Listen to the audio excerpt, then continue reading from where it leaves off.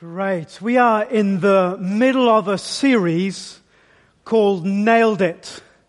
Hashtag Jesus nailed it. Because he did. For 2,000 years, people have asked the question, is Jesus any different from anyone else? People have asked the question, is he really the Son of God that he claimed to be? People have asked the question, does his death really make any difference to anybody else, as people all over the world continue to claim? People ask the question amongst all the religions of the day. And Richard Branson, quoting today on Twitter about us all being neighbors and all honoring one another, he's absolutely right. But he goes on to talk about all beliefs being of equal value. But yet Jesus said something different to that. Was he right or was he terribly wrong?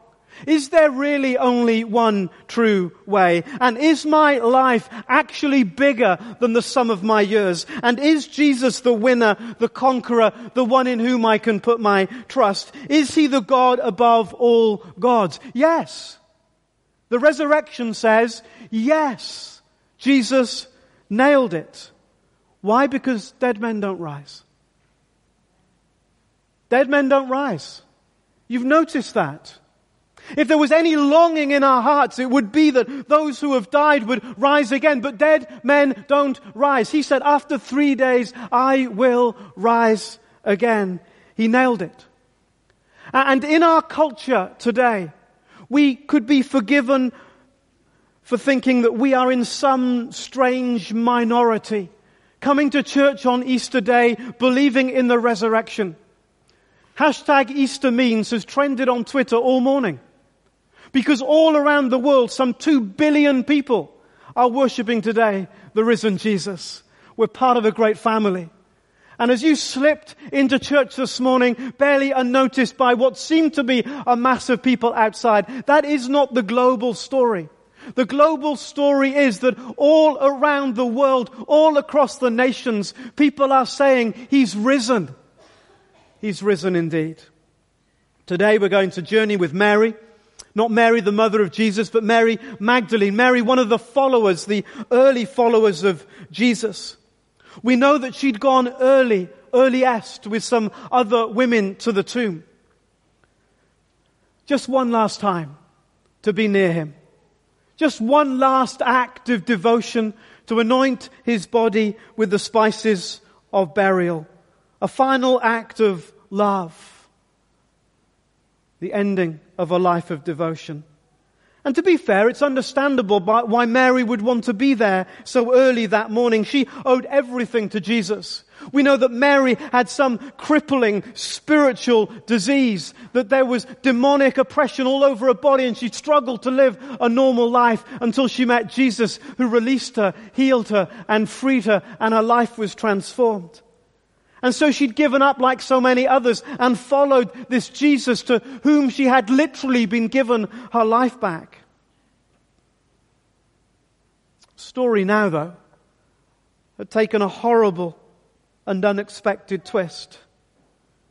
Just a day or so before she'd watched her healer die. Just a day or so before, she'd watched the one who had saved her seemingly be unable to save herself.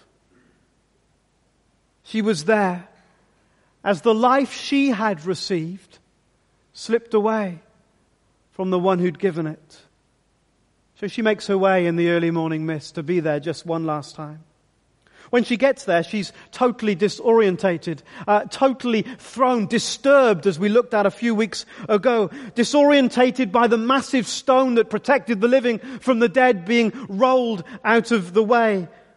The grave looked ransacked, robbers already there before her, the body presumed stolen. So she rushes back to the other disciples, and 2 of the guys race off to the tomb. And unlike Mary, they head straight in, as we saw on the video clip at the beginning of our service. Was it ransacked? No. Was everything out of place? No. In fact, the grave was perfect, just as it had been left. The grave clothes, just as they'd been laid, except one thing. There was no body. He was not there. The fear-filled, panic-driven men race back home. But Mary, she lingers. Mary stays. And we pick up the story in verse 11. Now Mary stood outside the tomb, crying. Her grief has rooted her to the spot. She can't go back, but she knows she can't go forward either. She stands helpless, weeping, inconsolable, hopeless, bereft, despairing. Meet Mary as tears of sorrow and of grief flow freely, unrelentingly that first Easter morning. It had started so well for her. Jesus had changed her life. But now it's gone so horribly, horribly wrong. Do you know this, Mary, yourself? Do you know this story in your own experience? Do you know what it is for something to have started out so brilliantly well and yet now gone so unbelievably wrong? A relationship, a marriage, a job, a move, a decision, a journey. It started so well, but this, not this, never this. What are you weeping for this morning? What causes you to stop in your tracks, knowing you can't go back, but with equal knowledge, knowing somehow you just can't go forward either? She can't believe it. And sometimes neither can we. And like her, we're stuck, immobilized. Can't go back, can't go forward. And when it all goes wrong, if you know the feeling, it seems to all go wrong, doesn't it? Not one thing, but so many things. Was it bad enough that they killed him, but now they've desecrated the tomb and stolen his body? The sense of dishonor in a Jewish culture would have been ginormous. And life's like that, isn't it? Not one thing, but many things. Everything, one thing after another. You will say it's been that kind of month. Or you will say it's been that kind of year. In your hardest moments, you'll say it's been that kind of life. And she's hopeless. The best she can hope for is a dead Jesus to bury again. And maybe that's how hopeless sometimes our tears feel. I can't go back and I can't go forward. And she stands there weeping. And so do we. It was that same helplessness that all the other disciples faced as well. That same pain and heartache. But many of those men and women were not yet ready to cry. For Peter and John in our story, they don't hang around very long. Do you notice that? They can't get away quick enough. They face the same pain. They've experienced the same trauma. They've been struck by the same agony, but they shut it out. They lock it away. They push it down. I'm not going to cry. I'm not going to feel it. I'm not going to look at it. In fact, I'm going to run from it. I'm desperate to forget it. Desperate to move on. Keep busy. Keep moving. It'll be all right. Just keep going. Soon these men are back in Galilee. They're trying to escape all that's happened. They go back to what they know. If only we fish once more, we can pretend it has never happened. But as we'll see next week, you can't. You can't run from your own pain. You can't hide, in the end, from your own hurt. Today Peter runs, but it will catch him up early one morning on a Galilean beach. Can I ask you, are you running this morning? Are you running? Desperate to escape your own feelings, somehow trying to evade your own hurts. Sure, you can run. But in that great saying that no one seems to know where it's from, you can't hide. You can run, But in the end, you can't hide. So when and where will your tears flow? Many of us have chosen not to weep because we're afraid. Well, what if I look at that? What if I face that? We say things like, if I let the lid off, I'll never get it back on. If I start to cry, I'll never stop. The pain somehow we fear will overwhelm us. The heartbreak will break us. I've got to stay strong. I've got to keep going, keep moving, keep busy. As you meet Mary stopped in her grief, I'm inviting you today to choose to stop with yours, with your sadness, with your loss, with your disappointment, with your whatever. And there are a host of psychological and medical reasons why I might encourage you to stop. It's good to let those tears flow. Who was it that said that real men don't cry? So they get bitter and angry and hurt as many people around them as possible. Is that what big men do? Ooh, that's quiet. Is that what big men do? Many reasons why we'd say the tears need to flow, but just one this Easter Sunday morning. It is in your tears. It is in your heartbreak, in your desperation, that the risen Jesus meets you. That's it. That's the story. That's the message. At this, she turned round and saw Jesus standing there. But she did not realize it was Jesus. He said, "Woman, why are you crying? Who is it you're looking for?" Jesus meets us in our tears. There's a fantastic book in the Old Testament called Isaiah. And Isaiah was given insights by God of things that would happen hundreds of years later. So there are some great passages that tell the story of Jesus long before Jesus was even born. People go, "Oh, that's not real, it's all fixed, that's all whatever." And then they found the Dead Sea Scrolls some while back, and it contained all of those passages from Isaiah. That nailed it too, in another kind of way. So Isaiah's writing about Jesus centuries, hundreds of years before Jesus was to come on the earth. And there's this beautiful, beautiful verse that I want to draw your attention to. On this mountain, the mountain of the Lord, the mountain of crucifixion, same place where Abraham was going to sacrifice Isaac and then God provided. All links up together. On this mountain, he will destroy the shroud, the clothing of death that covers all nations. Death that hangs over all humanity. Death that makes us despair. Death that takes away hope the moment it rises within us. Death that snuffs out the light of our lives as we know it. He will destroy the shroud that enfolds all people. The sheet of death that covers all nations. He will swallow up death forever. And then this beautiful bit, which that was just an extra freebie. This is the bit. The sovereign Lord will wipe away the tears from all faces. It's what he wants to do for you this morning. For some of you, that's why you're here today. No accident, no chance, no coincidence.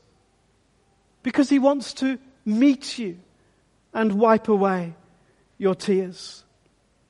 He wants to lift that sense of disgrace. He wants to lift the shame, the disillusionment, whatever hovers over you and would cause you to weep if only you'd let it. How did all those disciples feel? They were disillusioned, they were fearful, they were a laughing stock, they were awkwardly embarrassed to say the least, totally distraught and fearing for their lives. Mary was about to get all that lifted as she meets the risen Jesus in her tears. And it was just one word. It's not difficult or complicated. It's not hard. It's not a massive list of 1,000,000 things that you will need to do, and one day maybe you'll be okay. Just one word. Jesus said, Mary. Just her name. Personal. Reassuring. Transforming. Mary. Imagine if the risen Jesus whispered your name today. Can you hear it? Dare you believe it? Can you receive it? Notice that she clings to him. And Jesus says, don't hold on to me, for I've not yet ascended to my Father. Essentially, the circumstances were to be unchanged. Jesus was still leaving. It was still the end of what they'd known. The circumstances effectively wouldn't change. And God never promises us that the circumstances will change.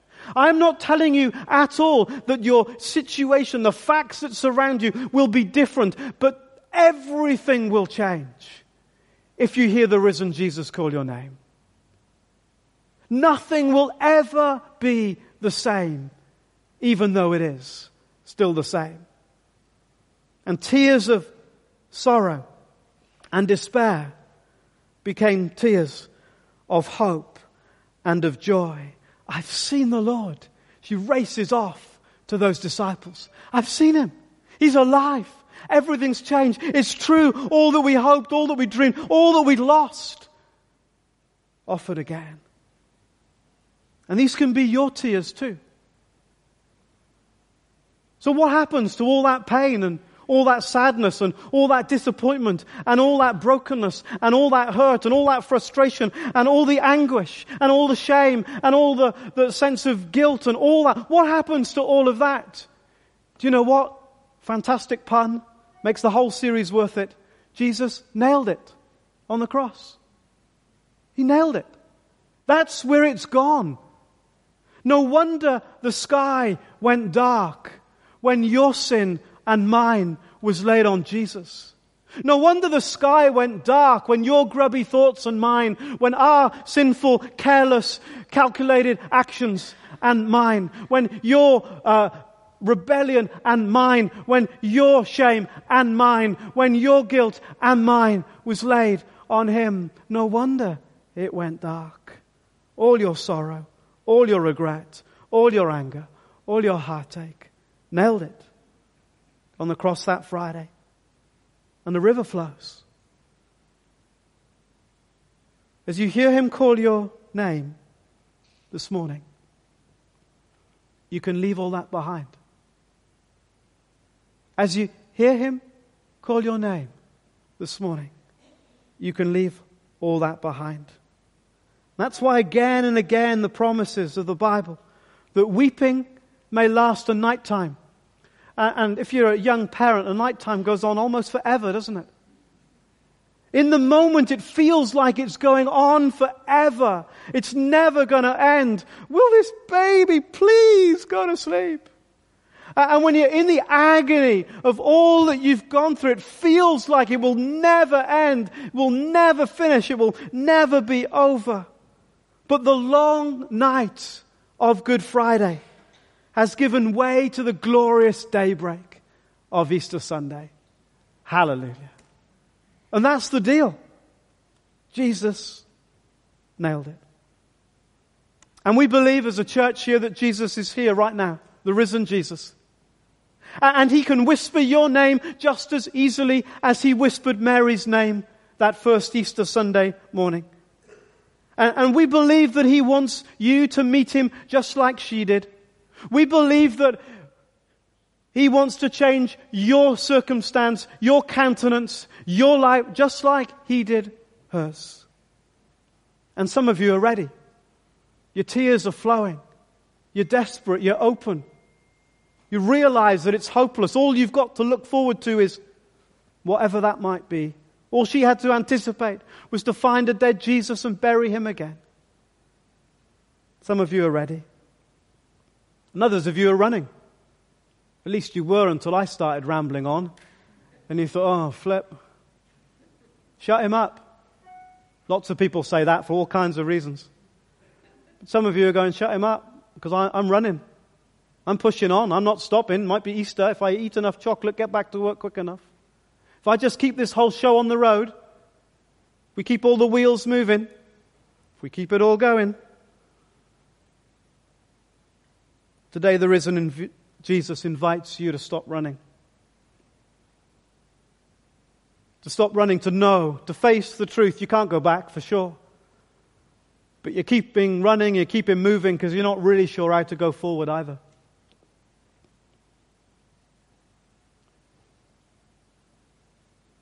And in these moments, I'm going to invite you to respond. We do it very quickly and simply here at Burlington. I'll ask you in a moment if you want to respond to something that you sense God saying to you to stand. We don't hang around. We don't wait for ages. We don't say your coaches will wait for you. We don't say all that stuff. We just get on with it. Because this is the moment. This is the deal. And I'm inviting you that if you're ready, you know what that pain is, you know why you're crying, you know why your heart's broken, you know the pain that you're facing. I believe Jesus wants to speak your name. And I believe he wants to do that now in this moment. And I'm going to invite you to stand right now. And then there are others of you. And you're running, and you know that you're running. And you're not quite sure what it's all about yet, but you know that it's time to stop. You know that it's time to press the pause button. Time to get in touch with what's really going on. It's time to say, no, I'm not going to be afraid. Because the fear that keeps me locked inside, that I'll never get this lid back on, that I'll never get myself through it, is the lie of the enemy. That in the end will stop you meeting the very one who can change you from the inside out. I'm going to pray a simple prayer that invites Jesus to call your name in your heart. If you're ready for that, please stand.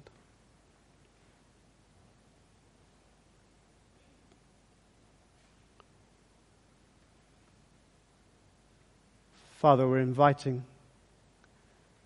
your Holy Spirit to come. Inviting the risen Jesus to make his presence known. We pray for those who are standing.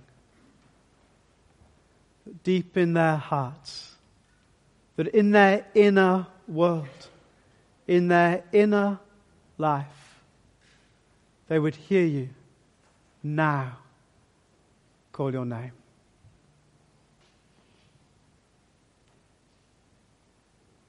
The grace of God is this, that some of us know that we should be standing and we're just having this huge tussle and we're feeling rubbish about ourselves. Just remember those disciples that stayed locked in the room. Jesus came to them. He'll come to you even now. God's in a good mood. God's in a good mood. That's not some insight. That's just an eternal truth. God's in a good mood for you. Spirit of God, would you whisper their names? Thank you, Jesus. Thank you, Jesus. Thank you, Jesus.